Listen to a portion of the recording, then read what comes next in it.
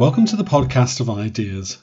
This is a recording of the debate, Do we need a Green New Deal?, which took place on Sunday the 3rd of November 2019 at the Battle of Ideas Festival in London. Our partners for the debate were the City of London Corporation. The debate is introduced by the chair, Phil Mullen. In 1933, soon after his inauguration, the American President Roosevelt launched the New Deal program for jobs and prosperity, it was called, in response to the Great Depression. And drawing on this title and its generally positive reputation still these days, people on both sides of the Atlantic, and mostly not only from the left and the centre of politics, have been promoting a Green New Deal, and that's our subject. First proposed in Britain and America, I think, just before the financial crisis, its more recent versions seem to have been gaining a lot more traction. You may have heard the news this morning that the Labour Party, as well as the Green Party, of course, has been adopting elements of the Green New Deal for inclusion in its manifesto for the forthcoming election. Maybe the Lib Dems as well. Maybe the Tories as well, as we'll hear. I mean, basically, there's a lot of enthusiasm for the Green New Deal. And what it is by targeting a range of green initiatives to combat climate change, supporters say what they want to do is not only protect the planet, but also to tackle social, economic injustice, inequality, and insecurity. And some even see the Green New Deal as an answer to the productivity slump. So I think it's fair to say there's still not a complete consensus on the benefits of a Green New Deal, nor on what it should comprise. So this morning we've got four very knowledgeable panellists to discuss whether we do need a Green New Deal, what form it should take, and the potential consequences of the proposals that are being made. I'll introduce the speakers in the order they will be speaking. I'm sure you're all familiar with the general format. They'll be speaking for a few minutes each. Then it'll be over to you for questions and comments and soliciting the responses from our panel. First to be speaking will be, on my left here, Angela Francis. She is the Chief Advisor on Economics and Economic Development for the WWF, which is part of the world's biggest conservation organization, the Worldwide Fund for Nature. Prior to that, early this year, she'd been Chief Economist at the Green Alliance think tank. She's also a member of the IPPR's Environmental Justice Commission, and with great timing for our discussion, that organization, that's the Institute for Public Policy Research, along with Angela's WWF, they jointly published an essay collection just a couple of weeks ago, which is titled Putting People at the Heart of the Green Transition. And if you've not seen that yet, it's a very good overview of the ideas behind the Green New Deal, and there's a link to it on our website, the website for this session, on the Battle of Ideas website. After Angela will be Daniel Ben-Ami on my right here. He's a journalist for many years, many different publications, specializing mostly in the areas of finance and economics.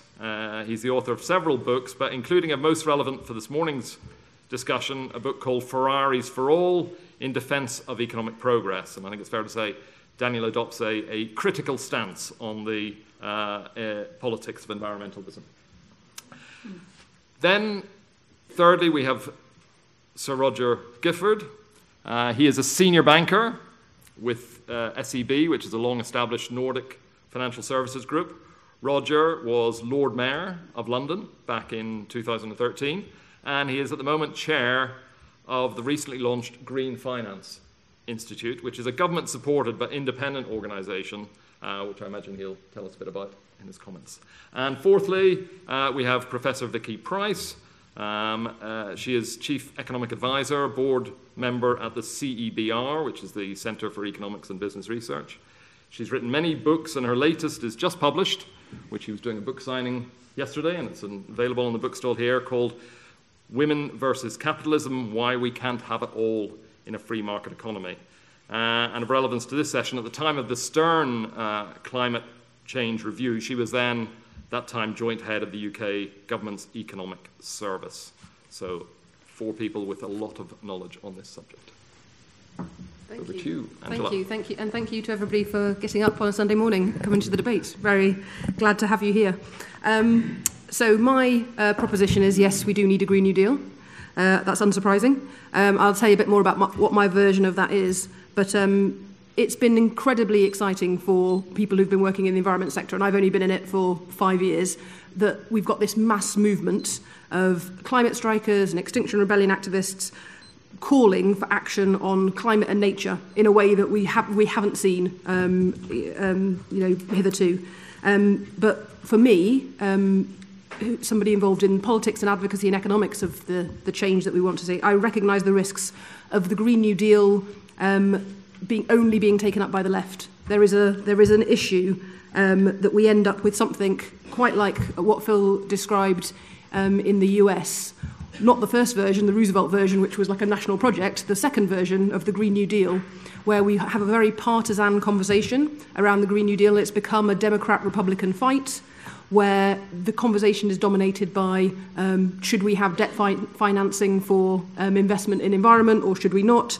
And we really want to avoid that in the UK. It's an unhelpful and a kind of a dead-end conversation in my view. The UK has had a cross-party consensus on the need for climate action, and that has been invaluable in enabling us to be one of the countries that's had the most climate ambition, the most commitments in legislation, and that has actually enabled investment to happen in this country because we've had a framework for how we deliver on the environment that people can make business propositions around and can understand where they can make money. And we need to even more in this. We need even more in that. We need an industrial and an agricultural revolution to respond to the scale of the environmental challenges we face. We need to change the way we eat. We need to change the way we live, move around, the way we make and the way we use stuff. I would say all of those changes are going to be better for us. They are good things that will happen, but they are changes, and changes are difficult. So it's going to be about how we can redirect the economy so that firms are competing on the basis of using recycled and recovered materials, how they're designing things for better water, energy and efficiency use, how they're putting ecosystem management at the forefront of their business in a way that actually makes it a competitive advantage to them because their suppliers can see that they're more resilient, they are less likely to be blown up in some kind of consumer kind of outrage. There's a whole set of things that businesses are doing that are now saying this is where we see our business being more profitable and having a long-term revenue stream. All those things have got to be done in a way that is just. So, as Phil referred to our publication, putting people at the heart of the transition. Apart from whatever your moral preferences are for how the economy is structured, we are not going to deliver a change this big without bringing people with us. It will not work. It is not possible. Conservatives have got there quite quickly on the agricultural side of this, so looking at agricultural policy and how farmers will be supported for providing public goods.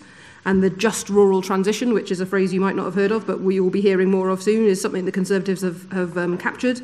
Labour got there first, probably 15 years ago on thinking around just transition for the energy-intensive industries and for manufacturing. But it's the same issue. It's the same issue. How are we going to take those sectors where people have got employment, income, livelihoods based around a sector that we really need to fundamentally change? How do we get those sectors to change and ensure that the people who are in them can see that they've got a livelihood and a way of making money afterwards, and they're going to be supported with whatever training and advice they need to get through there? So that's why we commissioned the set of essays that Phil talked about, bringing together people like Sir Ian Cheshire, who's chairman of Barclays Bank, Minette Batters, who's the president of the NFU, Andy Street, who's the Conservative mayor of West Midlands, talking about a just transition and a Green New Deal, along with all the people who normally talk about it. So the TUC, Anne Pettifor, who's an economist who talks about how we finance the Green New Deal, and the activists like Extinction Rebellion and climate strikers, bringing them all together so they all say there's a whole set of people who think this is a useful conversation. It's not just people on the left who think we need to talk about this. So I'm not really interested in the Green New Deal sounding like some sexy, exciting new policy idea that somebody wants to win an election with. That doesn't help me as an activist. I'm interested in it being an effective delivery tool. And so my definition of a Green New Deal, or a just transition, is the package of investment and policy we need over the next 10 years, and the next 10 years are really important, that maximise quality of life, the economic prospects, And it's all underpinned by changes to the economic and financial system so that we're rewarding people who are improving environmental systems and restoring them as opposed to degrading them, which is what happens now. So how do we tilt the playing field so that we reward the things that we want to see? Other people have got other definitions, and we might get into that later. My definition does not extend as widely as universal healthcare and guaranteed jobs. That's not my version, but I know they're out there, and I think it's interesting to debate them. If what I've said sounds radical, it shouldn't, and I think it should be of interest to all parties. And the reason I think it's interesting, should be of interest to all parties, are very practical reasons. It is smart politics. If you're committing to get to net zero and restoring nature, which is what both parties have committed to do, there's pretty much no way you're going to deliver that scale of investment without also showing how you're maximising public benefit. There are lots of parts of the country that need investment. There are regional imbalances in the UK which are the worst in the OECD. We have, sitting here in London, we have the highest concentration of wealth in the country, and other parts of the country have not seen the growth that we've seen over the last 10 years. And that is profoundly unacceptable in a political, particularly in the election cycle we're facing now, that the bits of the country are not seeing benefits from GDP growth. It's only concentrated in the southeast. So you need to find a way in smart politics of making the things you need to invest in fix the other problems that you're facing in society, which include regional imbalances and lack of productivity growth. It's effective policy to think about how you deliver things in a just way, because if you immediately got stuck in trying to change your fuel levies, for example, in a gilet jaune situation that we've seen in France, so that you have to reverse it, you're not creating a space where electric car manufacturers can see that people are going to be tilted towards making a different kind of purchase, because you straight away get stuck in those kind of reactions where people legitimately are concerned that we haven't got another alternative here and this is just increasing my cost of living. So although on aggregate we know from the analysis that's been done the low carbon economy, the nature restored economy is better, we can't be starry-eyed about how we get through the transition. We can't just change from day to night and make these things fall unevenly on the population. So it's got to be about how we take away things like fossil fuel levies, but provide public transport or energy efficiency support or something else instead. So, and the final point about why this is necessary for politics is it builds credibility for the private sector to invest. So there is no real technical problems that we have in terms of achieving net zero. What we have is a set of very, very hard policy choices, and the country that starts to get to grips with those and says, well, this is how we're going to do it. This is how we're going to start changing how we have people pay their electricity bills, so that the people who've got the ability to put a solar generation or a heat pump in their house and are now paying less are not just getting away from all the enormous transmission charges and they aren't falling on the poorest people in the country. That's a social and economic problem that if we don't solve, we will have to, we won't get as far as we want to. So those things will actually create credibility for the private sector. So that's, I think, my final point, is that the Green New Deal for me is practical. It's a practical technique for us to get to where we need to go, so we can actually start fast scaling the disruption and the new businesses we need to create. And that is, if any politician is saying they want to deliver net zero, but they're not saying they want to deal with the social transition, I would say they're not serious about doing it. Thank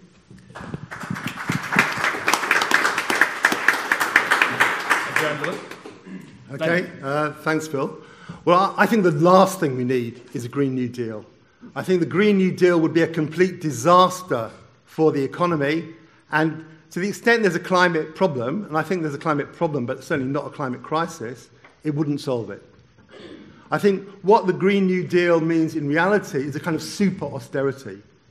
People complain about austerity, but it would mean austerity on a phenomenal scale, far, far worse than anything we have now. And that's despite all the talk about, social justice and how great it would be. I mean, I think Angela, I'm afraid, used kind of weasel words in terms of we need to change the way we eat. We need to change the way we travel.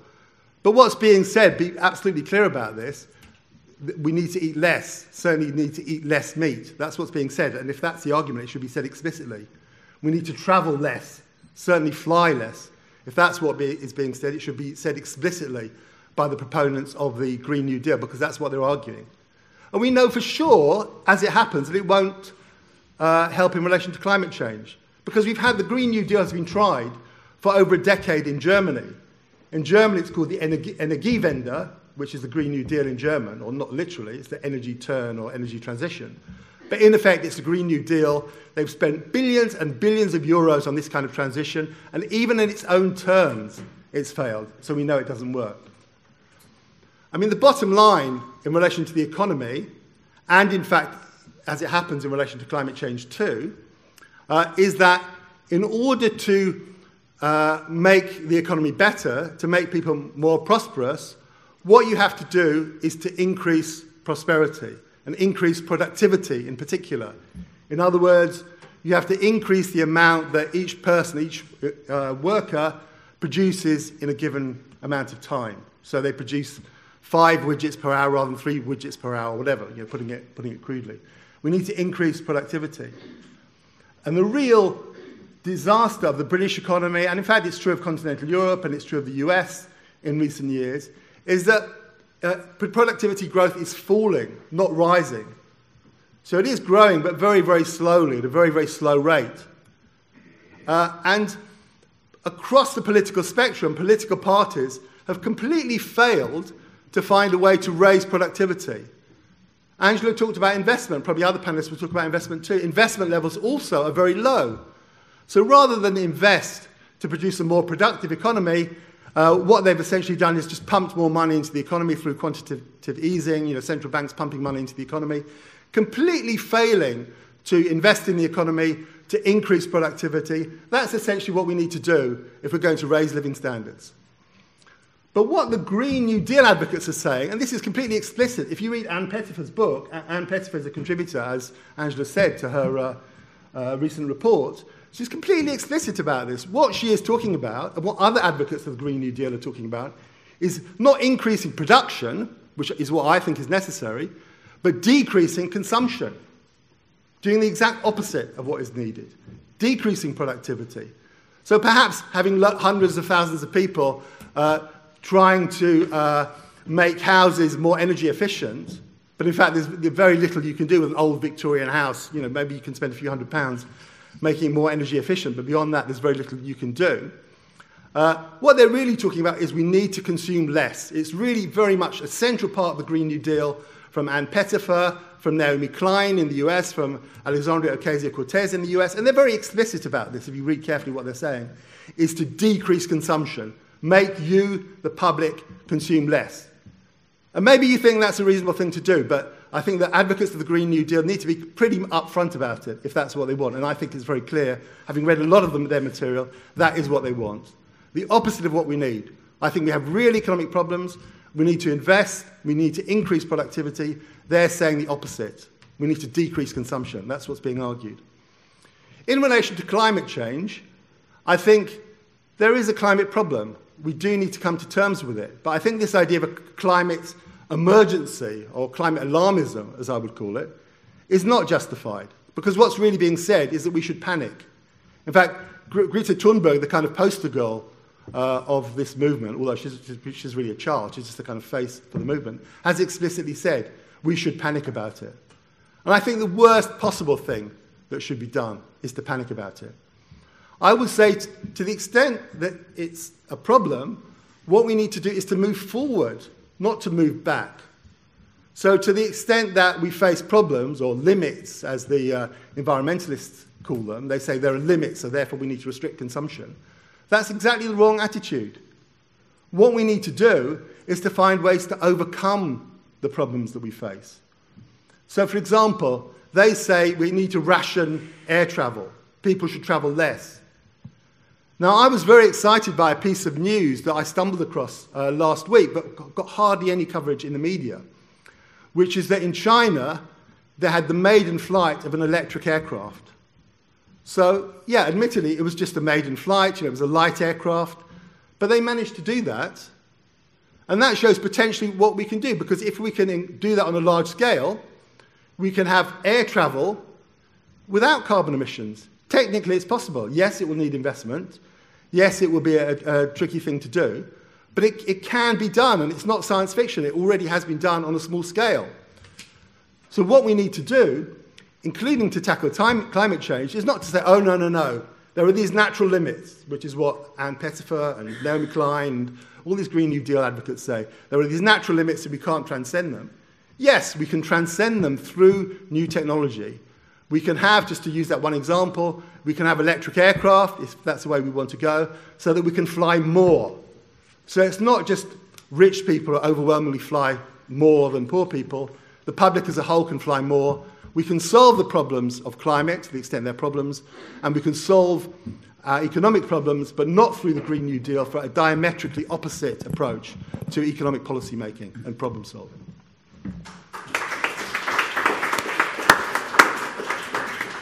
Thank you, Daniel. Sir Roger. My goodness, where the heck am I going to come down on this one? Phil, I don't envy you your job whatsoever, making all this lot come together. But it is worth, for a moment, I think, reflecting on just how far we've come in the terms of climate and environmental awareness. For me, the Blue Planet 2 almost marked the moment when the whole of society not only became aware of the plastics and the oceans, but everybody suddenly took off in concern. And since that time, it's just been ever-increasing news diet of weather and fire disasters around the world, including in Northern Europe, forest fires all over Sweden and Germany this summer and last summer. We've also had a very sobering report from the IPCC. We saw Brexit pushed out of the headlines by Ms. Thunberg in a remarkable way. I rather agree that I don't think we need the sense of crisis, but she was certainly focused everyone's attention on the issue. As a banker, I think there's a fundamental challenge which we have also, I think, begun to address, and that is that there's a market failure that comes when societal costs don't get taken into account. It's this tragedy of the commons, which was a 19th century William Foster Lloyd, is an economist, his classic name for the dilemma that no market player today, nobody today with their short-term investment horizon needs to take responsibility for negative consequences far off in the future. Mark Carney said exactly the same when he talked about the tragedy of the horizons. No one needs to take responsibility for long-term consequences beyond my short-term traditional investment horizons. And it's a failure of traditional capitalism. And we have to face that, and I therefore think it's an area of market failure where governments can make a difference through taxes, through limits on business. The EU has been very active in this area. Many European countries have been. And I think now we understand that in finance. The question is, how do we react? And I agree that we need, in essence, I think we need to move from an economic model that relies on resource depletion to an economic model, a growth model that doesn't rely on resource depletion, especially as it has the potential to generate huge additional economic benefit. This is a problem in a world where the population is constantly going up. But nonetheless, it's one we have to meet. And it's this challenge, this dilemma, that gives to me, a banker, someone who believes in capitalism, it gives the economic rationale for stronger government involvement through taxes, through incentives, through legal change, and through investment for them to get involved. For instance, renewables growth, I think, is not fast enough. And depending on your view of the effects of climate change, which we can discuss, we need to move much faster to arrest the climate crisis before it's too late. It also makes sense. Renewables are cheaper than their gas equivalents, coal equivalents by far. Therefore, it's a very good investment to be making. There's real growth there to be had. So I think there's a really powerful incentive for societies to speed up the transition process through any just legal process there can be. I think politicians understand that. It's no surprise that it's become headlines for both parties in the election run-up, and it's going to become much more, I'm quite sure. So what does this say to me about a new Green Deal, or at least to renewed engagement by government with business in bringing about the transition? I think the time is right. I think the public and society are demanding it. I think the markets are ready for it. Indeed, the markets are already working in that direction. There's such a thing as a green bond. It's a very beautiful product. If you believe anything in banking can be beautiful, it's a very beautiful product. It's a combination, a triangulation between society, between academe science, and between finance. There's also a huge rise in the amount of investments that big pension funds are making into ESG, environmental social governance. These ESG-labeled investments are all the rage across the spectrum. So the finance industry is definitely woken up. Green bonds aren't yet seen much in this country. They're an international investment. We hope will come much more here. And it's one reason we set up the Green Finance Institute earlier this year, which followed on from a Green Finance Strategy by the government, which followed on from a Green Finance Initiative by the government, many going back 4 or 5 years. So financiers have definitely woken up, and they're getting increasingly involved. This institute is financed by the government and the City of London. It's led by bankers and it's positioned as the main interface between public and private sectors regarding the development of environmental finance in the UK. Its CEO is a banker. It's sitting there as a main forum between government and private sector to sort out exactly these detailed issues of how we accelerate growth, how we accelerate investment into good, green, carbon-reducing, environmentally beneficial, biodiversity-preserving projects. They're very much up there on the agenda. I'd like to see a much more active green mortgage market. Question is, how do you get the lower interest rate that you want on a green mortgage to make it work? How do you verify that? How do you get it into the building structure effectively? I'd love to see a green ISA. I'd love all of us to have an extra £5,000, £10,000 on our savings schemes for a green ISA. And you say, well, what is green? How do you define green? What looks like green? You get into the whole taxonomy, the definitions of what green is. It's possible. We're working on it. It's going to happen. You heard it here. What I'm not sure about is this word deal. And I don't want the efforts that we're making on the environmental side to be diluted by a great big social side to it as well. It has to be a just transition. It has to be something that works for people. But I don't want to dilute the efforts that we're making by calling it a deal and adding in a million other non-environmental social goals. I'm sure they're good, they're excellent, I'm nothing against them, want to work with them. I work for a Swedish bank, not a kind of but I would like to see a new green, renewed government engagement into the whole green finance area, and encouraging investments. I don't like the word deal. Thank you very much. You didn't have to show me the name. Thank you. Finally, Vicky. Thank you very much. I think what's really interesting is that what's come out of it already is that the system as we have it at present doesn't quite allow for the externalities to be properly priced into any decision making that we do. So we're not pricing the problem with the environment in the long term. We tend to have a very short-term view of the world, and that's not just businesses, but it's also as individuals. Our discount rate, in other words, says that I really care about what's going to happen tomorrow, and I care a lot less about what's going to happen in 10, 20, 30, 50 years' time. And what I think has really happened is that the Extinction Rebellion movement, particularly among the young, has moved this discount rate to a considerably lower one. In other words, you actually are concerned, or the youth are much more concerned about the planet, and they want action now. And it's interesting that what was mentioned earlier is the climate change review that we did in the government. Nick Stone, who was the principal author of it, with a lot of help from the rest of us in the civil service, had serious problem because he looked at the economics. Science was already there, but it's really the economics that brought it to life at the time. And there's been so much more discussion since. Because what he did in his calculations of the cost of dealing with climate change, he made it very clear that the way we should be looking at it is with a very, very low discount rate, because actually the cost of leaving it to later is going to be so much greater than if we deal with it now. So there is a reason for panicking, in inverted commas, because actually it makes good economic sense to do something as soon as we possibly can. But of course, what we do has to be still based on evidence in terms of what works and doesn't work.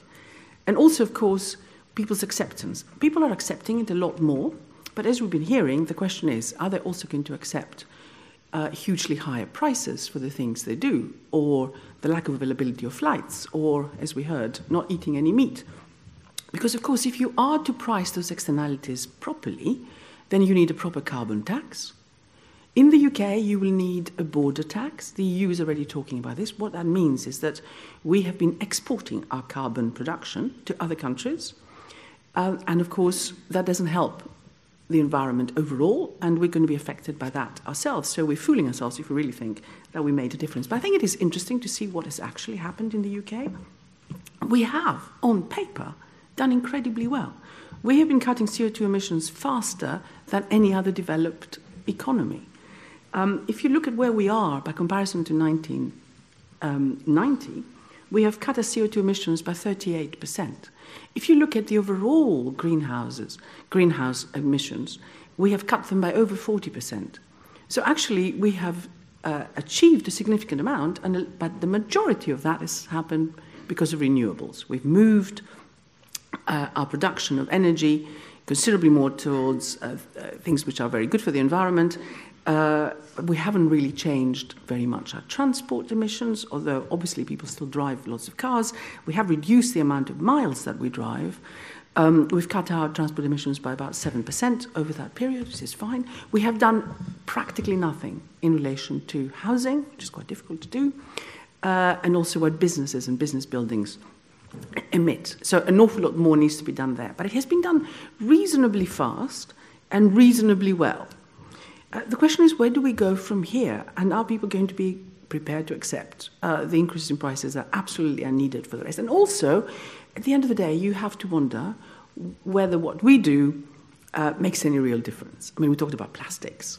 Of course, that's an EU policy. It's not Michael Gove saying we're going to be pricing plastic. When I went to Greece this summer, everyone pays exactly what we pay for a plastic bag as well in the shops. So these are EU directives. There have been EU directives on achieving the reduction in emissions that we have seen, that we have had to follow. It's been left, unfortunately, to each individual country to do anything they want on the renewable side to actually achieve it. So we have policies that are not at all in line with each other. In one place there's more nuclear, in another place there's more solar, etc., which doesn't actually give you those economies of scale that you want and doesn't tell you what the best policy is.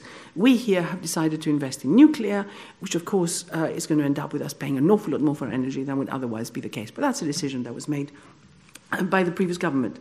So the EU's New Deal is meant to take that a step forward.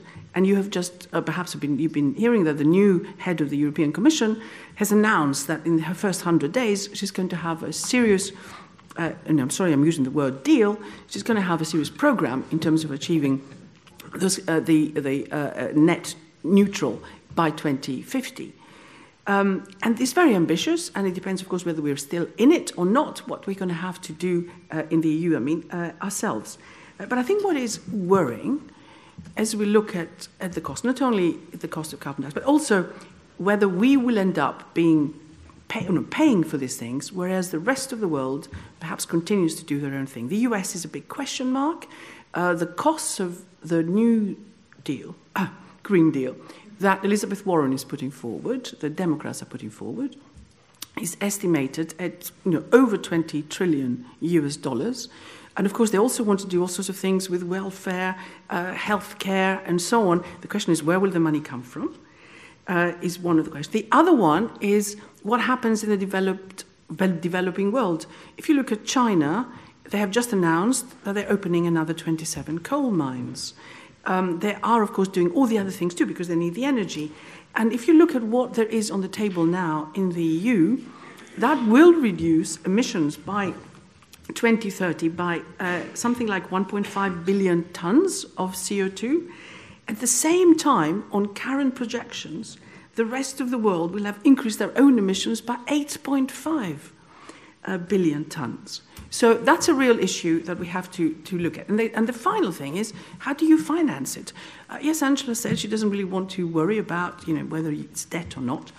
I mean, the EU is right now having a big debate about whether to use the European Central Bank as a way of financing this through green quantitative easing and the green bonds that were just mentioned as well as a possibility. Is it legal? Is it illegal? What's it going to do to prices? Is it going to distort the way the market works?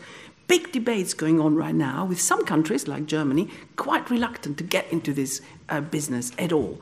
The question is, where does it leave us? If there are all these debates going on, and there is no real unanimity across in terms of how you deal with this issue and where countries work on this in a different pace. So, yes, of course, very good that we have now reduced our discount rate and we care very much about doing something now. But the question is, will the right thing be done? And I somehow doubt it. Thank you.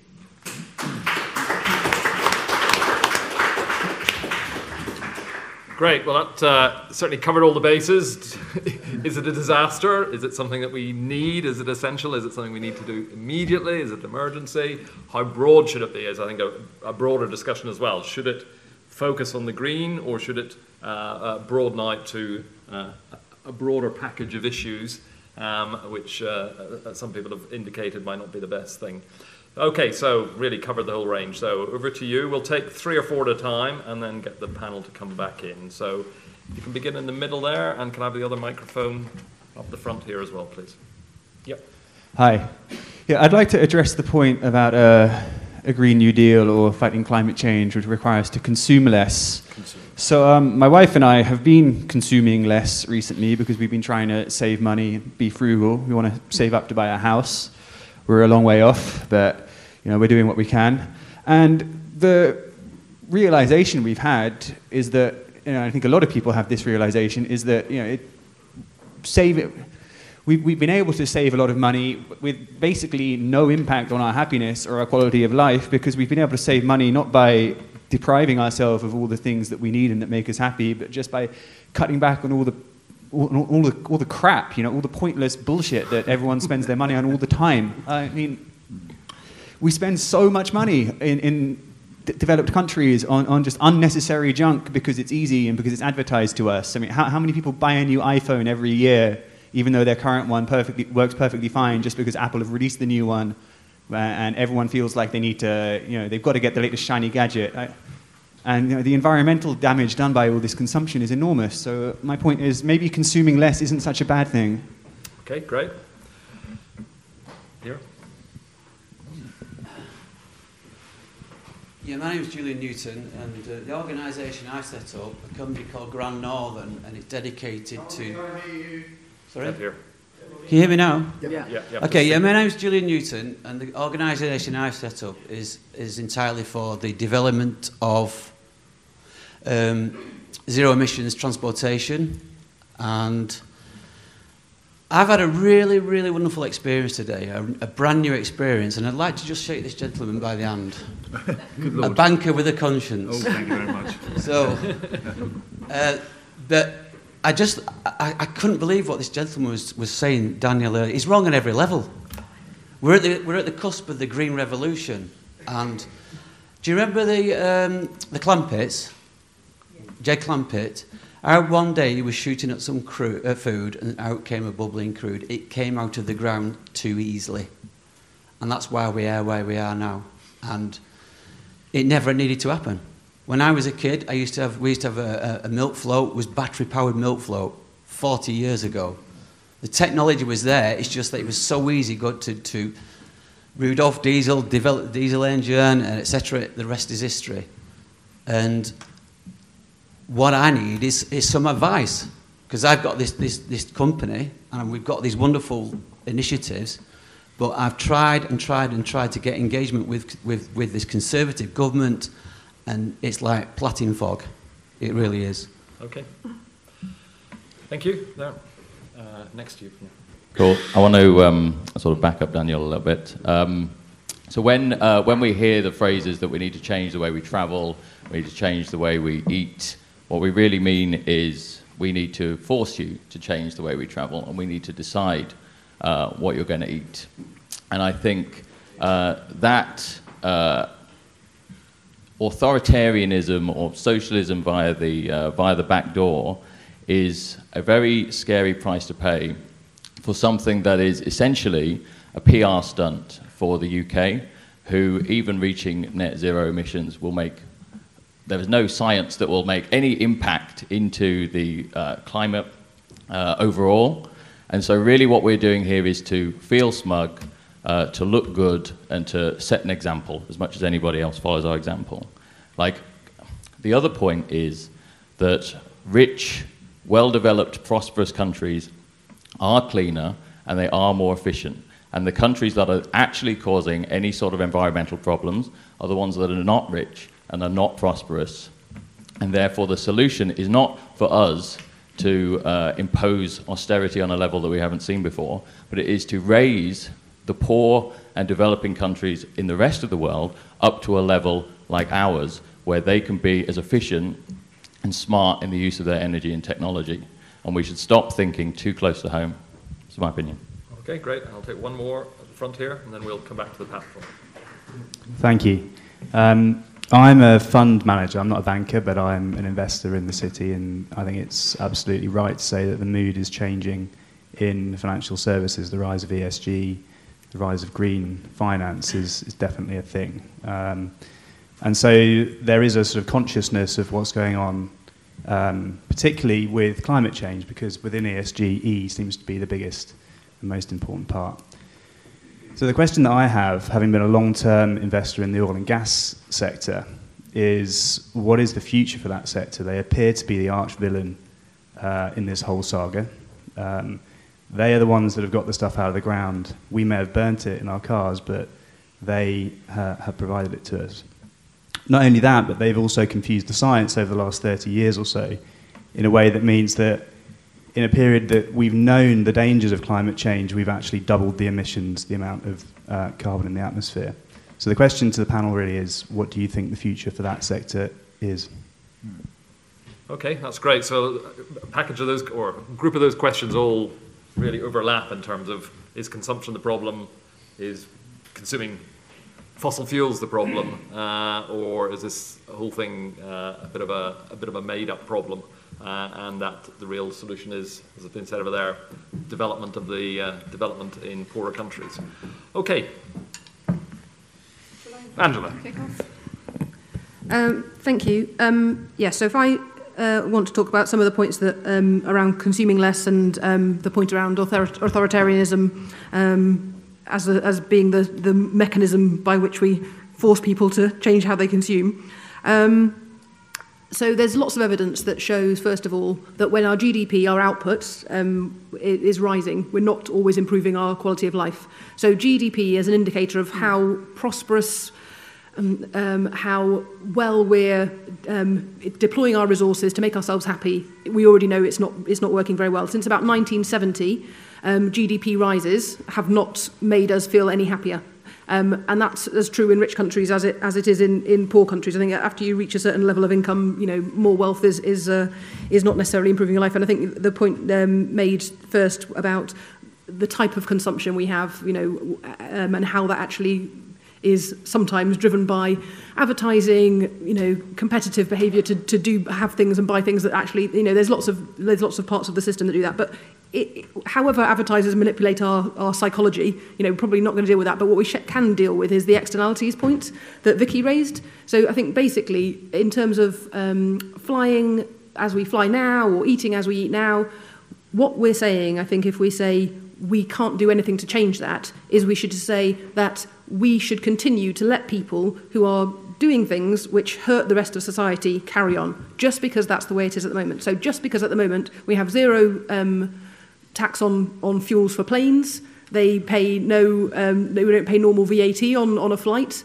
that we should just carry on doing that forever. Similarly, because agriculture, where it's got deforestation that's devastating parts of Brazil, which are absolutely essential to us reaching our climate targets, because that happens at the moment, and that's how we get our beef, we should just carry on doing it. So I think you're assuming that everything we do to the system is currently working perfectly, markets are working perfectly, and any change will be some authoritarian change. What I'm saying is we should cost in those things, and we should provide people choices so that something that's healthier and better for society becomes the default option. So we are very honest about in WWF about talking about asking people to eat less meat.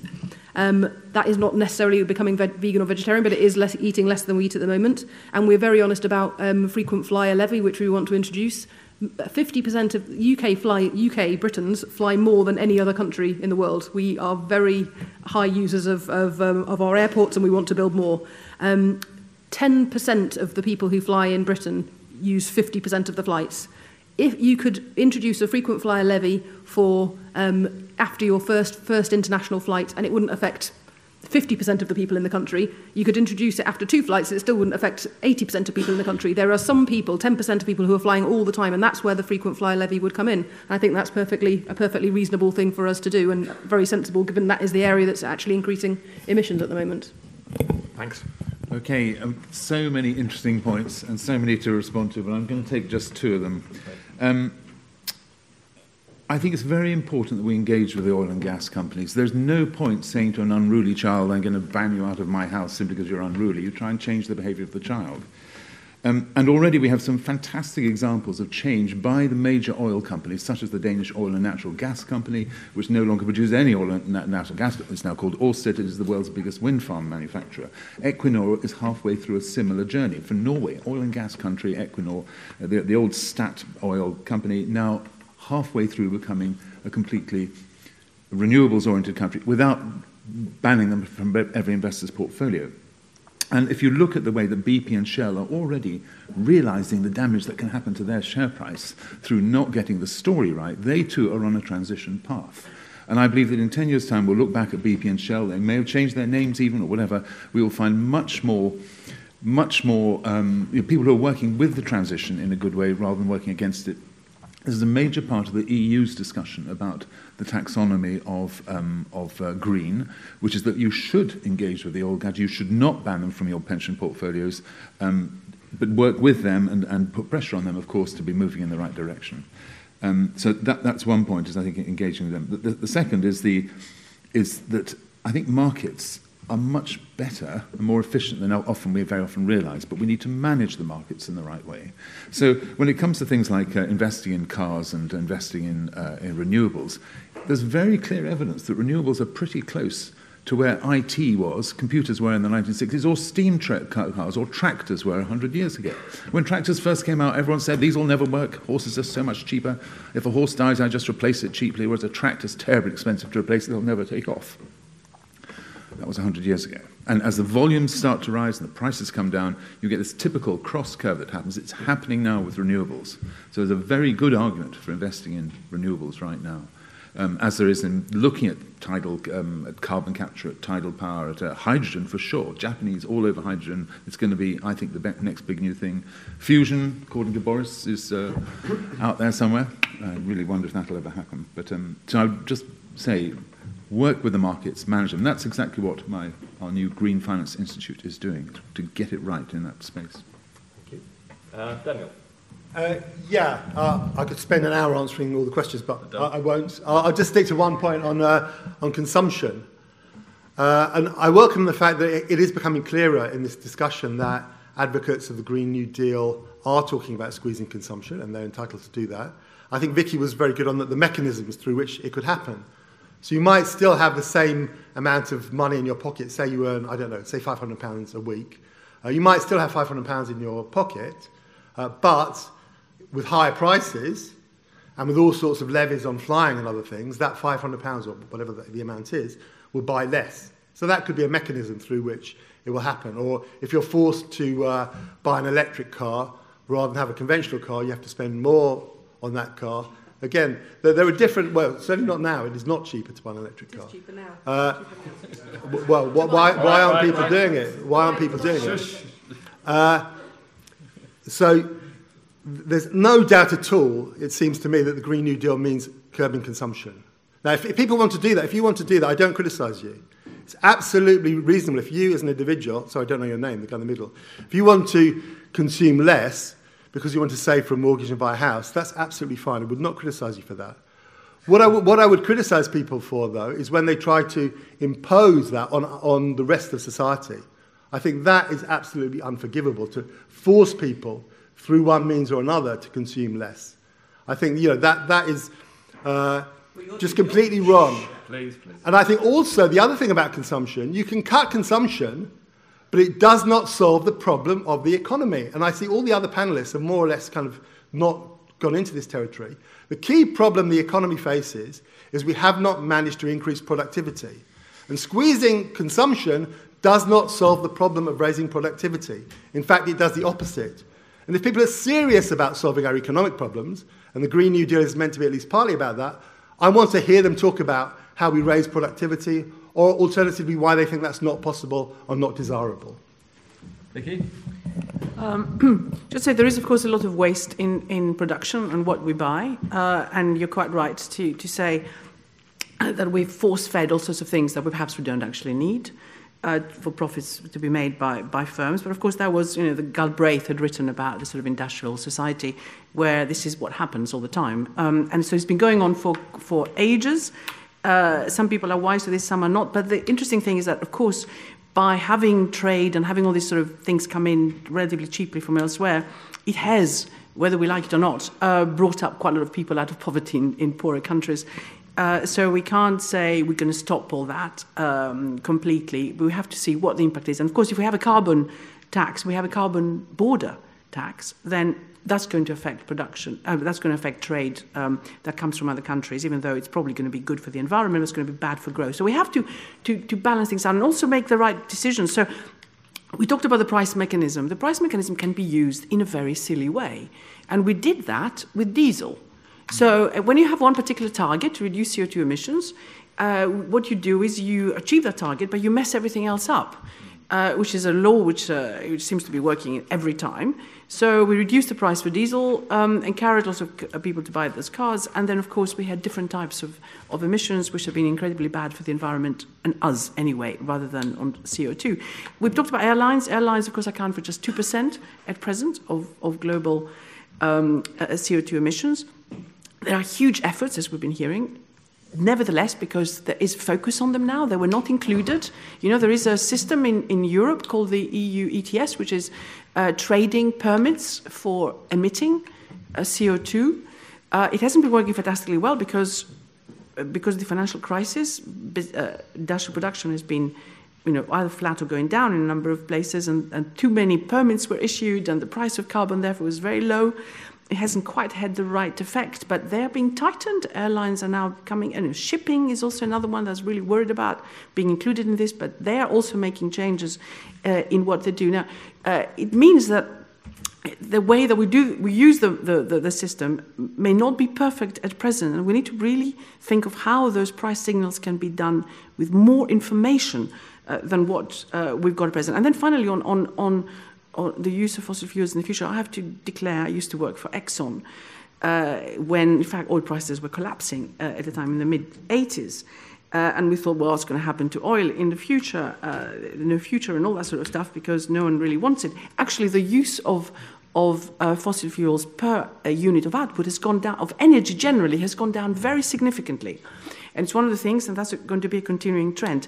But renewables, unfortunately, you can't store them for the moment, but things are changing, so we need to invest hugely, I think, in science to make that possible. So we still need the backup that's there, and here we're going to have Aramco just announced from Saudi Arabia that they're going to list in the stock exchange, I think, London. That's going to attract a lot of attention, so there is still a future for it. And frankly, if you look at ways of achieving a reduction in CO2 in the short term, using natural gas rather than oil actually reduces your emissions very considerably, and that has to be something that is used in the short term, but with an aim of just getting rid of that or completely decarbonizing fossil fuels in the future. That requires a huge amount of money. One final little thing about what we can do with other countries, which I think is such a good point.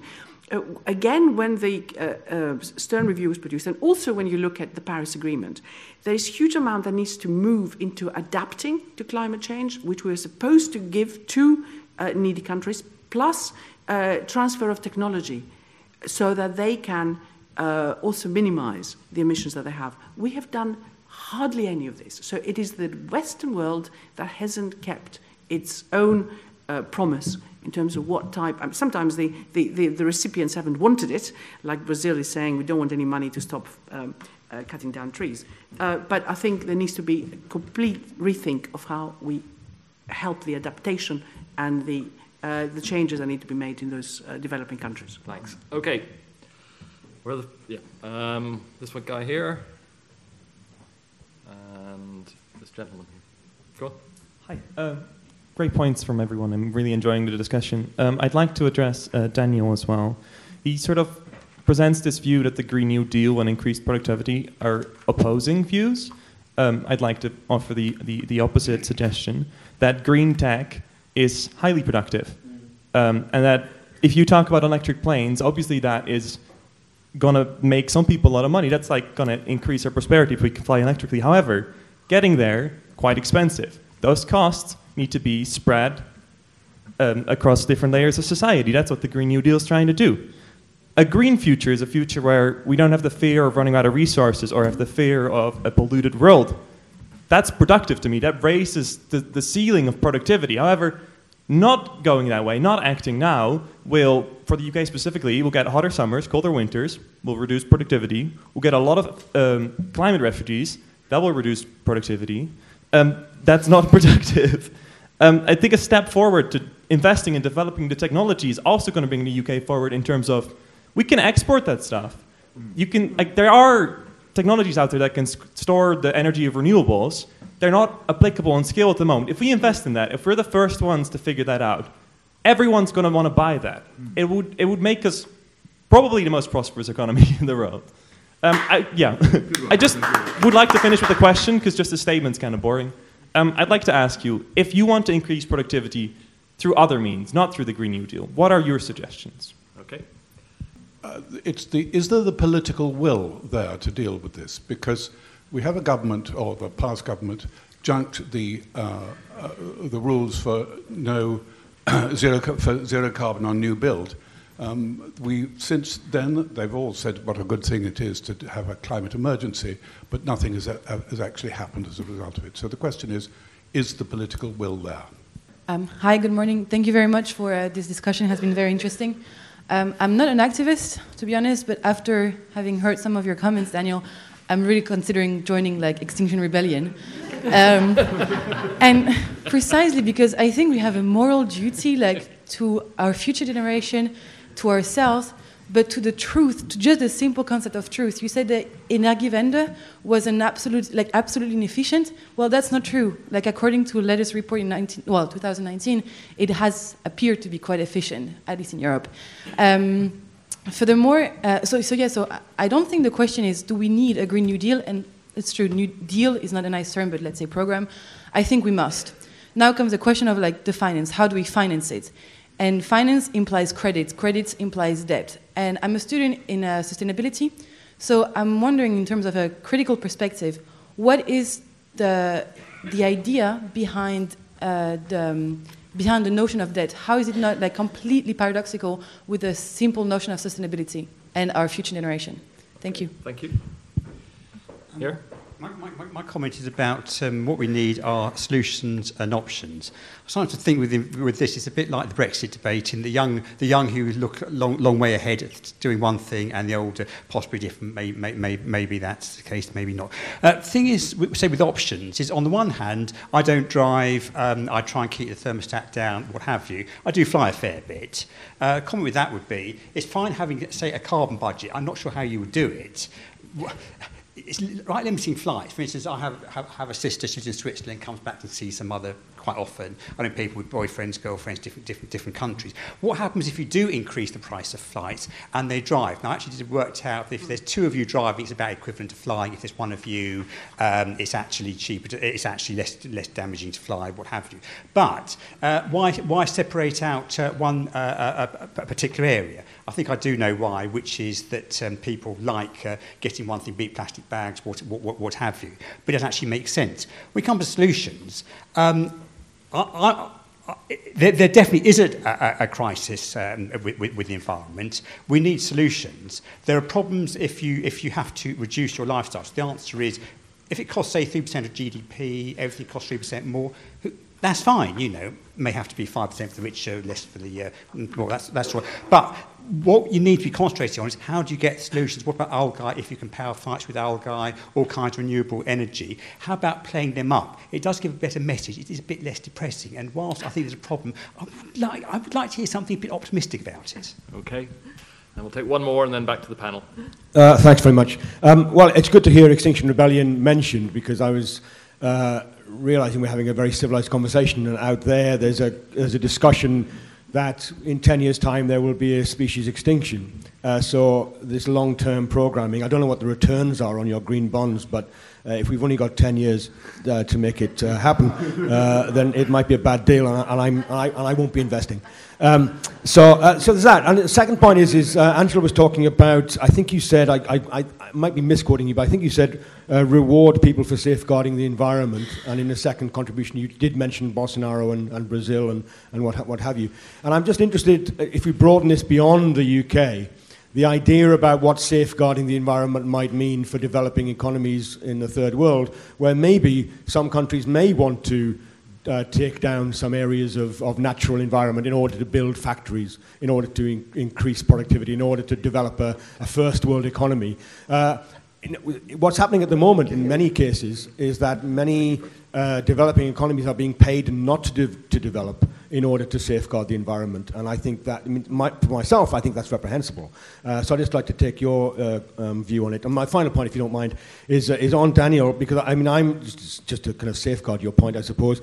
The idea of making savings is different to increasing productivity. That's what I understand. And there's a lot of environmentalists out there who are talking about maybe not spending on drainage systems, but making them natural drainage, in which case you don't have to spend on drainage, so you've not spent the money, but it doesn't actually increase productivity. It's just a nice saving from your bottom line.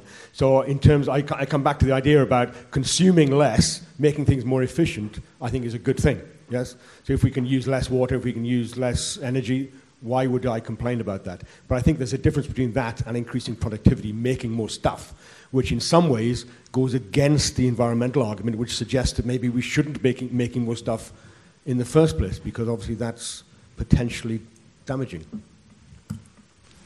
Okay, thank you. Given us come back to Daniel, and there was that very direct question there, I'll take Daniel first in this round of responses. Yeah, again, there's lots of things I'd like to respond to, but I know Phil won't let me, so I'll just focus on the things directly addressed to me. So, first of all, the point of... Sorry. So I'll just focus on the questions directed at me in particular. So first of all, the question near the front of the audience, which in fact I kind of half agreed with you, not entirely, but I didn't think you were entirely wrong at all in what you were saying. I think talking broadly in relation to the economy, I think what we've had over the past decade or so, a bit more than a decade, in broad terms, is quantitative easing. So in other words, the Bank of England pumping loads of money into the economy, just keeping things ticking over, but not resolving any kind of problems. The problems are still there. And I think what should have happened instead is, rather than have that quantitative easing, companies should have been allowed to fail, and that they should allow there to be a kind of economic restructuring, a kind of creative destruction where companies are allowed to fail, old businesses are allowed to go out of business, and there's new businesses that come to the fore, and the government can help in that process. In fact, Phil is very modest, but he's written a whole book on this called Creative Destruction, which talks about this in great detail. But having said that, I certainly think it's right that we should think in the long term, we should think about technology, not entirely in relation to climate change, but I think that's is important in relation to climate change. But my argument is not that we shouldn't tackle climate change. My argument is, first of all, that it is a kind of long-term problem. It's actually counterproductive to panic about it. And also that we need to, rather than curb consumption, which is what the emphasis of the Green New Deal really is when you kind of scratch the surface, what we need to do is to find new technological solutions, invest in new technology. That was the point of the electric plane example, but there are lots of other examples that could be given as well. I think adaptation, which Vicky mentioned, also has a role. In other words, not just not curbing consumption, but finding ways to adapt to climate change, building higher seawalls, for example, to prevent flooding. So I think there is a problem of climate change. I think we do need to develop new technology to deal with it. But I think that's not the entire economic story. I think the economic story is bigger than that. And I think the thrust of the Green New Deal is about curbing consumption, which is different from resource efficiency, by the way. I think I don't agree with Austin at the back on that point, because I think curbing consumption, to my mind, means people consume less. So, they consumed 100 items last week and now they consume 90 items. Resource efficiency might mean that you burn a certain amount of energy, and through that you actually, or a certain amount of oil, and you produce more energy from burning that amount of oil. So resource efficiency, increasing resource efficiency, is a good thing, but curbing consumption, I think, is a bad thing. If people want to do it themselves, that's fine. We should not impose it on them. Yeah, thanks. I think there is political will. We've done. I'm not a politician, but I worked a lot with the business, the energy BEIS, energy and industrial strategy, and there's a very strong desire to engage in this sphere, but it is with a productivity growth investment angle on it. And that's where I come back again to the thing about markets. Markets can see a fantastic opportunity with the new technologies, and they are investing strongly. I think there's no better example than this Danish oil and natural gas. It's gone from being a kind of rather small, two-bit local domestic oil and gas player with a couple of fields to play with to one of the world's biggest wind farm manufacturers and suppliers. It is now, its market cap has gone through the roof as a result. And I think there are many other examples where we should absolutely be investing in the new technologies. It will raise productivity. It's going to support this man's electric cars. And these are the technologies of the future. So I see it as a productivity story, actually, not a cutting back story. So I think the political will is there, is growing, and it wasn't there 2 years ago. So where will it be in 2 or 3 years' time? Let's see. How do we raise the money? We raise the money through the markets like we do, like we've done before. These will be good projects with solid backing to them because they will have been well worked out by the businesses. There'll be a mixture of finance goes into it. There'll have to be some equity. There'll have to be some debt. And so on. So I just don't see a problem. There's lots of money. Maybe this gentleman can tell us more. There's lots of money looking for the right investments. Now, there's not a shortage of money, partly because of QE all over the place. We'll come back to that. But so I don't think raising the money is the problem. If you're not investing in green bonds, what are you investing in? If you're going to invest in cash, you're not going to make anything on your pension fund at all. Green bonds, as I said earlier, are a lovely product to make you as much money as you would on any other. There's no reduction in yield, no reduction in credit quality, and you're investing in new technologies and renewables and all the rest of it in that way.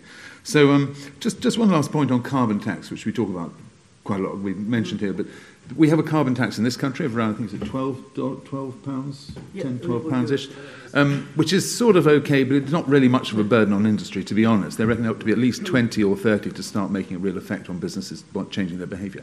In Sweden, it's £90. It's 110 euros in Sweden. It has transformed the way that businesses look at their energy costs. And as a result, Sweden, good old Sweden, is a relatively cleaner country in the way that it sources its energy and the way it uses it. That carbon tax has been one tool only in doing that, but it has absolutely had an effect. Then you've got somewhere like Iceland. I mean, the word green is irrelevant in Iceland because everything's completely green, apart from the cars that they drive. So you can see where societies have utilised the possibilities and transformed and converted, as Denmark, Norway, Sweden are doing, as we are doing in this country. As Vicky mentioned earlier, we've had some real successes here on the carbon side, which we shouldn't downplay. Vicky. Yeah, I mean, interestingly enough, Sweden is the one country where the population has been taking fewer flights, which is quite interesting. They've taken that very, very seriously. Take the boat. But it's a long way to get to Greece and where I come from, and some of the Greek islands are suffering as a result of the non-influx of Swedes that they were normally counting on, unfortunately. But it's interesting, the story about driving across, which I think was really interesting. I also see that you can reduce your thermostat. You're just with wearing a T-shirt, and I'm wearing 3 layers. Well, I'm Greek, so perhaps different needs, different. There is, of course, an opportunity cost in taking so much longer in going wherever it is, and you could have been doing some other interesting things like investing in new technology or whatever it is that you might be doing, or campaigning. But of course, we've got to bear in mind that electric cars require a huge electricity grid to be able to have the points to be charged. That requires an awful lot of energy and an awful lot of whatever it is that we maybe use, renewables and others. There may be ways of reducing the amount of extra electricity you need, but that we haven't quite got to that point yet. So there are always unintended consequences, if you like, with whatever it is that you produce, if you haven't quite thought about them for the longer term. So in terms of financing it, we mentioned QE. I did touch on that as well in my little bit at the beginning.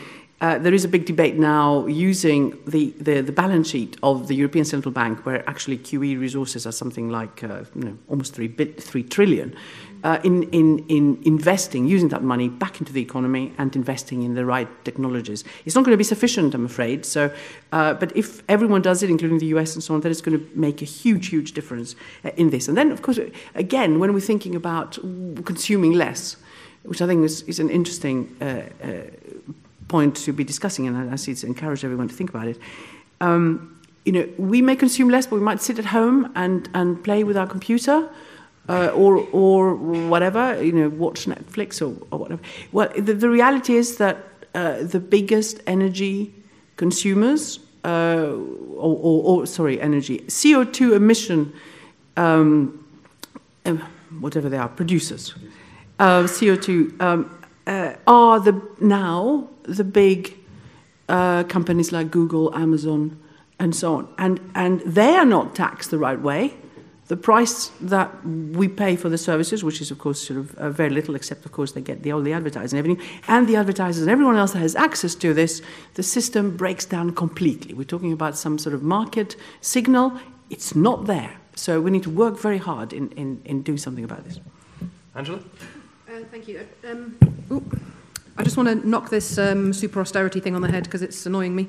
There is no way you can describe the amount of investment that we're going to have to make in homes, transport systems, changing how businesses produce their products, how we grow food as austerity. We are going to be spending a lot of money. Most of the conversation is, as the lady said at the back, about how we finance it. This is not austerity. This is huge investment. And most of the conversation that we've got to have with politicians is why they should do it. And Vicky's made the very good point that the earlier you do it, the cheaper it is. And the gentleman in the audience made the very good point. The earlier you do it, the more rewards you reap for your own economy from getting on the front of those ventures. So this is not austerity. It's going to be a change in lifestyles. Some people might find those changes difficult to accept, but they are going to be ones that we have to do. It is not only, though, about consumption. It is much more about how we produce things and how we innovate. So as well as doing work on consumption, I'm a member of a Green Innovation Policy Commission. I'm a member of a group looking at how businesses are going to change and get opportunities out of this. It's not an either or. It's not a case of that we're ignoring the opportunities to invest in resource efficiency. I've been doing some work with a tech task force which is looking at how we use 3D technology to print lighter cabins for Airbus so that they can be more resource efficient as planes. We have to do all those things, but we still have to fly less.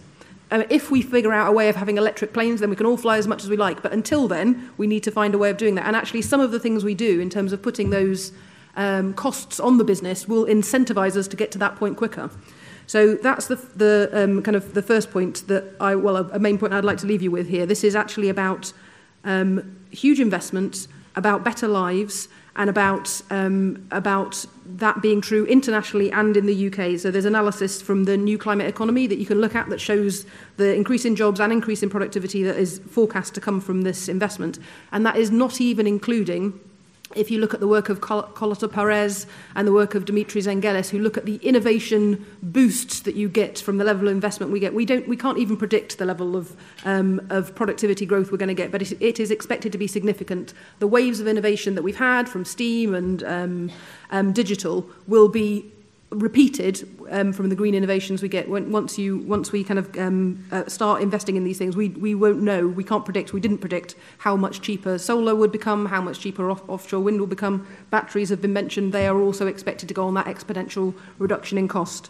In terms of whether financing this is going to be sustainable, the lady who mentioned the energy vendor success also said, is it sustainable for us to have debt? And I said I didn't want to talk about it, but let me just say one thing, is that we paid off the last war bonds last year.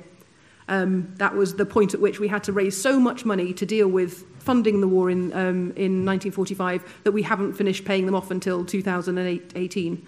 Nobody sitting here, I think, would resent the fact that that was what government did. We need to do the same thing again now. It is perfectly reasonable and sustainable for us to borrow the idea that the UK was going to suffer from some kind of credit swap and we were going to be unfunded was completely unrealistic. We didn't need to stop borrowing at the level and impose austerity on ourselves before, and we don't need to do it now, certainly not for the types of investments we know that will have a positive return on our economy. And I think the last thing I would say in terms of the international... You've got time to come back later. Can I just make one international point, because that was specifically made to me.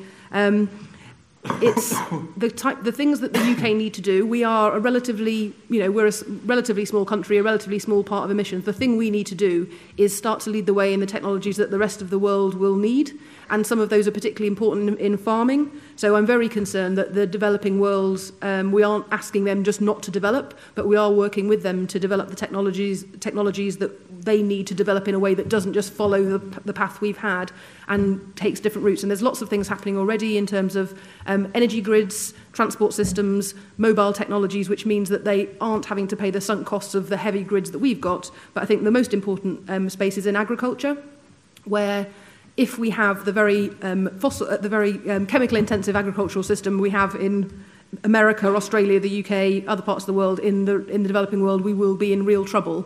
And we should not be just focusing on how we have agriculture that's not deforested and saying that's our main issue. We should also be focusing on not necessarily importing all our food from an Idaho Dust Bowl, where the production is coming on the basis of having not a tree in 100 acres, and that can be imported into the UK, where we've got much higher environmental requirements on our farmers. So that's my main concern.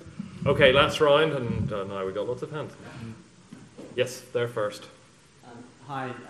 Yeah, something I'd like to knock on the head, Angela, is your suggestion earlier that we don't need more wealth. I think that's quite a morally reprehensible position to take, given that if you look around this country, this being the sixth wealthiest country in the world in terms of the size of the economy, look at the number of people who don't have pension savings, the number of schools that can't afford teachers, people that can't get operations on the National Health Service, the rising number of people going to food banks. There's an awful lot of poverty out there, and so that's we're the sixth largest economy in the world. So and look at all the investment you just talked about. If you want, I think something the panel does agree on is the need for investment in green technology. Well, if you're going to do that, you're going to need more wealth, and it's the countries that have that wealth that are able to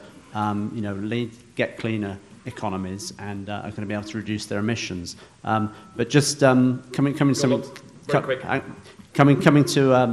Daniel's point. I mean, so I think we've got to make the case for more wealth, but I think we need to do it better.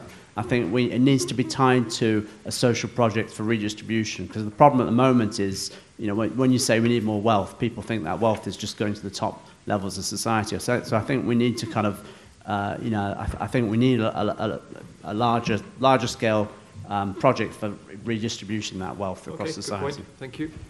All right, we've got lots speaking, so limit yourselves, please, because we've only got a few minutes. Hi there. I suppose I wanted to come back on the idea that this isn't a sort of imminent crisis or something. So I work in the reinsurance industry, so effectively we're the capital markets that pay for disasters to insurance companies when these kind of things happen. And Los Angeles, second largest city in the United States, now lives annually with the threat of huge forest fires destroying its suburbs and everything. We've seen $25 billion worth of loss over the last 2 years compared with low-level billions over the previous 10. And that's an annual concern for them now. On the point of consumption and whether authoritarian consumption is something that we should be worried about, how many people disagree with the idea of duty on alcohol or sugar or tobacco products based on the increased risks that they bring into a public-funded health sector that we all pay for? I feel like you pay relative to the risk that you introduce to the pool. It should be the same with global consumption. Thank you. Yeah, on Brazil and agriculture, which I was wondering when it was going to come up, it's possibly the most successful and dynamic part of Brazil's economy. And since the 1950s, Brazil's tripled its population, added 25 years to its life expectancy, and quadrupled its productivity in agriculture. In fact, it kept Brazil in the recent recession just above zero growth. And It's halved, I think, since 1975 food costs, which means people have more income, they live longer, and there's more Brazilians. And that's come through industrial agriculture in Brazil. And it's the one sector, and in fact it's the only dynamic sector, unfortunately, for Brazil, in Brazil's economy at the moment. It's the only sector which has had such incredible benefits.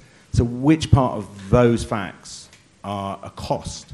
You know, they seem to be entirely beneficial to me. Yesterday in the carbon climate debate, someone said, one of the panelists said, I am not going to tell an African they cannot make kitten videos on YouTube. And that was a seemingly sort of crazy point, but it was in response to someone saying Africa should have wind farms and solar instead of nuclear power. And, you know, it wasn't a ridiculous point. What right do I have to tell anyone anywhere what they do with their time and their resources? Thank you. Me. Yes, I just want to say, I found Vicky's comment about Greece and the Scandinavians not flying so much quite shocking. Shocking that she so blithely points out an example of where people in Greece are actually suffering actual hardship, actual detriment to their standard of living because of virtue signalling by Scandinavians who, and the difference it'll make, if it makes a difference at all, will be minuscule to the carbon dioxide emissions. If there is even a problem to make a difference too.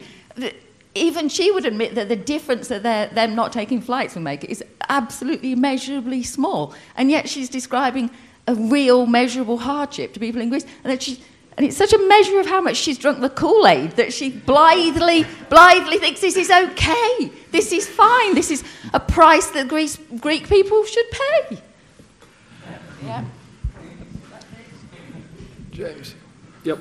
Well, I learned something, that I must keep oil companies in my pension portfolio, that I should work with markets, that green bonds mean for me a green orgasm, and that there's electric cars, Angela, are as cheap as petrol-driven ones. You're talking about second-hand cars in petrol-driven ones, because I think you can pick them up for £1,000 or £2,000, just a little less than Grant Shapps' £40,000 Tesla, and he's worries that there aren't enough charging points in this country. We heard from one comrade from the Green Front, export or die, just like the man in the white suit, for any of you who know your Ealing comedies. We heard from over here that it's a moral crisis, and guess what? It's a moral crisis for future generations.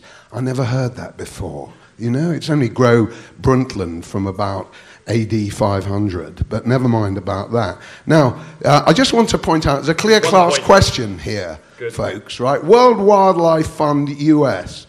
Contributions utilized $183 million. A total unrestricted revenues, gains last year, $335 million. You will not find research and development, technology innovation, power station innovation on the websites of the World Wildlife Fund, the Friends of the Earth, Greenpeace, or any of them. They are not interested in innovation and technology. They are only interested in imposing their class austerity on normal people in the street. Let's be very, very clear about that. Thank you. Okay, we've got time for two more.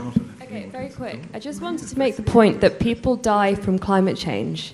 People die from flooding. People die from fires. No. So that's just one very brief point I wanted to make. You know, people die from climate change too. And also a very quick point to the gentleman sitting behind the woman in the green jumper. It's very rude to laugh at people while they're speaking. Is that your point? Okay. And the last one here, yes. Oh, the last one here. Thank you. I've enjoyed the debate a lot, but there's something that I still have a basic question about. Is Daniel talks about how we'll have to reduce, how we'll have the reduction of consumption imposed on us, and productivity and how necessary productivity is to our future. There's a lot about green investment, but my simple mind, it seems that most of the big economies are based on this sort of throwaway consumption, the stuff that we throw away, that we we bought 100 products this week and that we need to buy 110 next week, so we've got to throw away 100. Can we go for a Green Deal and still have enough productivity to pay for it? Okay, thank you all very much. We've got a minute each for the panel. Okay, well, I'll take the Greek question, because I'm Greek, and maybe you misunderstood, because I do think it is actually quite bad for the Greeks. If we move into a situation where we stop people doing various things that affect others growing communities, and I mentioned it already, in terms of trade, we have to watch what we do on the carbon border tax, because it does have an impact on what happens in less developed countries. And therefore we need to look at the pricing mechanism in the right way, and we need to probably divert loads of resources into them to be able to cope better with whatever the impact of climate change might be. So there has to be a real transfer from the rich to the poorer. And you're quite right. In fact, I tried to explain to some of my children that the plane will still go even if you're not on it. So the marginal difference you made is nothing. And of course, as I said, if all the other countries increase their flights and increase their own carbon emissions by something like 4 times as much as we reduce them, then you've achieved absolutely nothing. So there has to be considerably cleverer in terms of what we do in the future. And that needs to be properly debated and not having reactions just to please maybe the population in the short term and make people feel better in the meantime, but actually achieving very little in the long term. Yes, I'm afraid, yes, just one point, I'm afraid. Roger. I give some perspective on the Sweden thing, because I'm working for a Swedish bank. When I pointed out to somebody, a Swedish friend, that they'd had forest fires this summer and the share prices of the major forestry companies had gone down 10%. So there was economic hardship because food prices went up as well. And said all these things, she said, yeah, but it was the best summer we ever had because they had more sunshine than usual. And that may be one of the reasons why they didn't all bomb off to Greece instead. That wasn't my point. What is my point?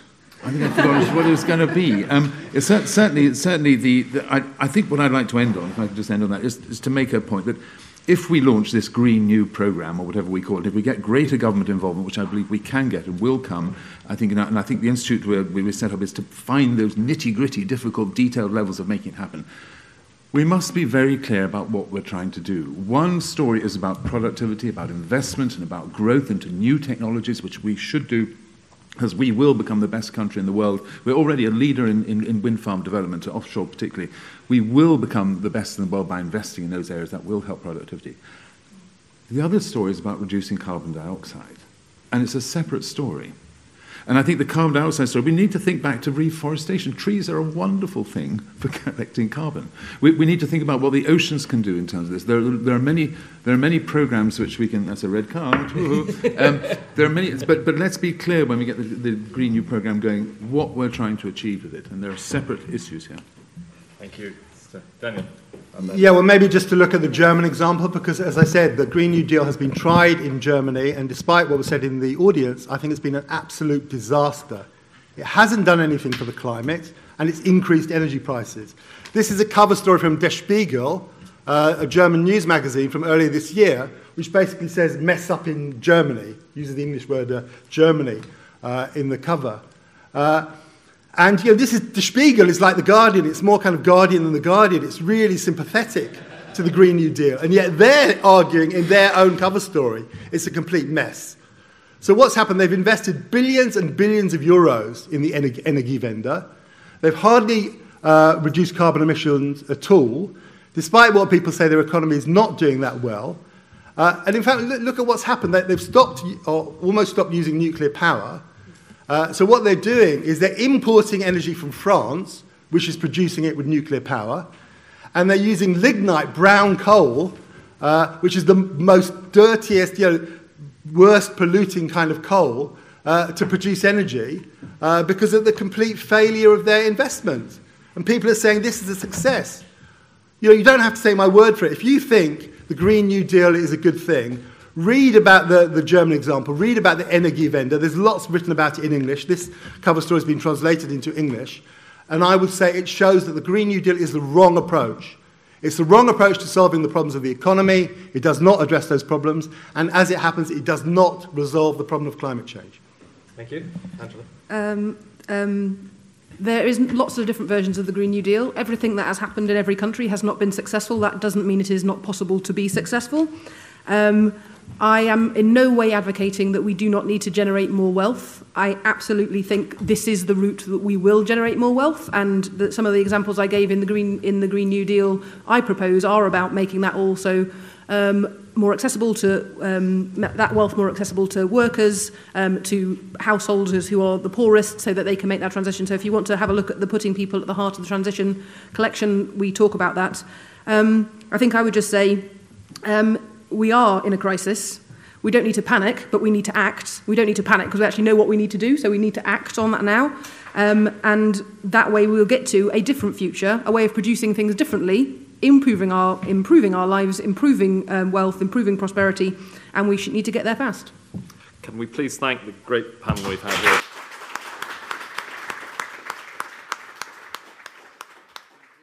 Thank you for listening. If you would like to hear more of our podcasts, please visit academyofideas.org.uk/podcast.